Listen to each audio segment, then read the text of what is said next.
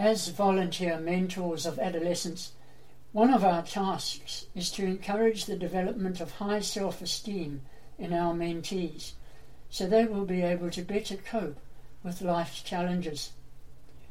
Mental health expert Dr. John Ardern tells us that our attitude will determine how we approach life, and he highlights the importance of resilience as the ability to maintain positive emotions in the face of adversity. The Kids Health website has a great quote: "Healthy self-esteem is a child's armour against the challenges of the world.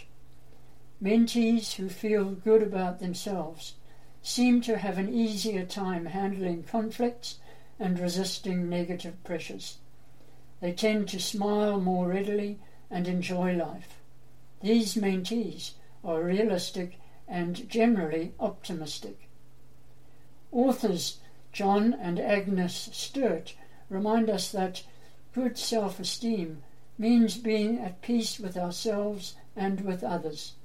Because we accept and respect ourselves, we can treat others that way too. People with good self-esteem take responsibility for their own lives and personal growth, but they also have a desire to care for others. They feel both capable and lovable. And so our mentoring tip for today: great mentoring involves encouraging your mentee to think about the future and to set realistic and achievable goals.